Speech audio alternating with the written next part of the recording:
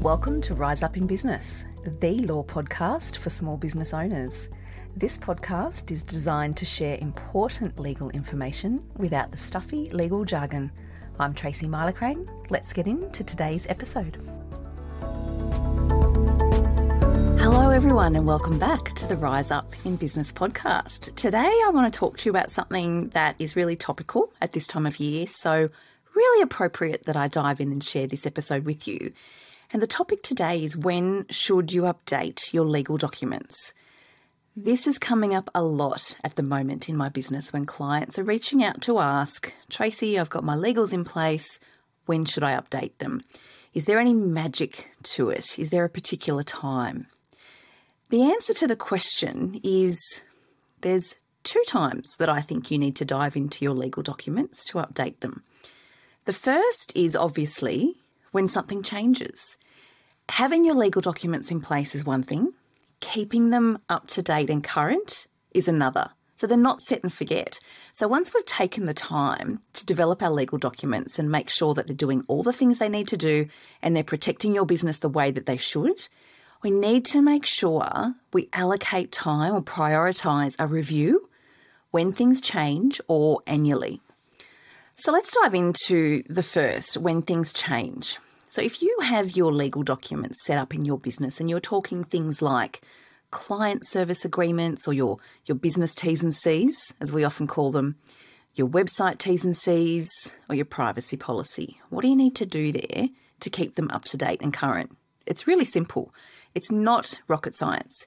If you are a service-based business and you're providing services to your clients, then you need to dive in and update your documents when things change, such as your offerings, the way you're providing your services to your clients, your prices, your packages.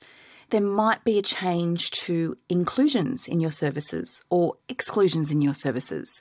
I have a lot of creative clients reaching out at the moment to say to me, Tracy, in the last 12 months, I've had this pain point pop up 3 times. Can we dive in and update our legals or our client service agreement, as some people call them, to reflect this so that I don't have to keep dealing with this with my clients and I can simply point them to the documents or the contract or the T's and C's to navigate through that tricky situation. It's going to save time. It's going to make for a far more streamlined and pleasant experience for the clients. I really want to have this incorporated. And my answer is hell yes, that's what I'm here for and that's what we do. So things like your service offerings and your packages, they need to be revisited when things change. Similarly, if you have a team and the nature of what they're doing's changed, so if some of your team members have been promoted, if pay rates have changed, if roles and responsibilities have changed, it's a good time to dive in and update your documents to reflect what's actually current for those team members. With your website, if what you're doing on your website has changed, then we need to update your website T's and C's. We might need to develop some click wraps for you to make sure that everything is happening as it should at the right time and in the right place. So if you now have a course that you've launched, or if you now have a podcast, or if you now have a blog, or you've got some new freebie downloads for your lead magnet, those are the types of things that I want to know about if you're my client. Those are the types of things that we want to know about so we can dive in and update your documents for you. So courses have their own unique set of T's and C's that are required because no two courses are the same, and how you offer your course will be very different to how the next person offers theirs. So what's your money back guarantee period? What's your refund policy? Do you have payment plans? What's included? What's the life of the course? How long do people get access for? All those types of things need to be included. And when you change those things, we need an opportunity to go in and update the T's and C's.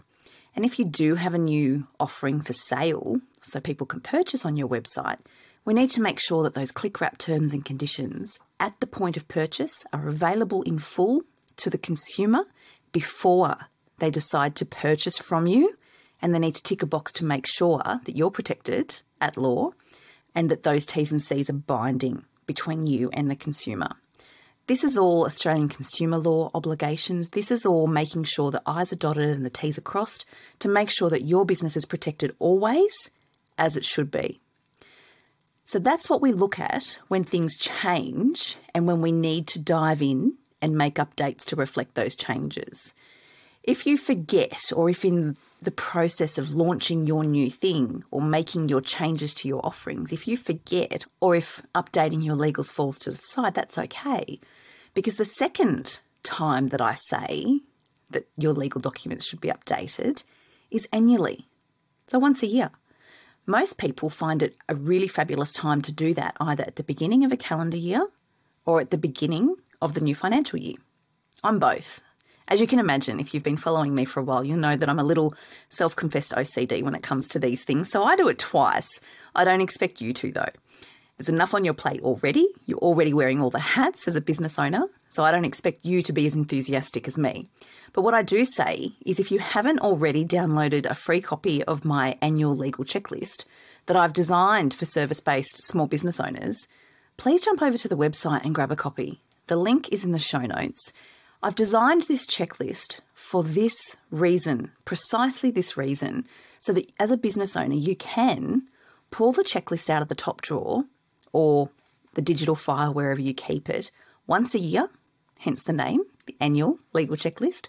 Look at it once a year, run your eye over it, and it will alert you there and then to whether or not you need to pick up the phone or flick me an email so that we can dive in and do some revisions for you. Things like your client service terms, your websites, your insurances, your lease, your team documents, all the sorts of things that you need to be thinking about as a business owner, they're all set out in the annual legal checklist for you.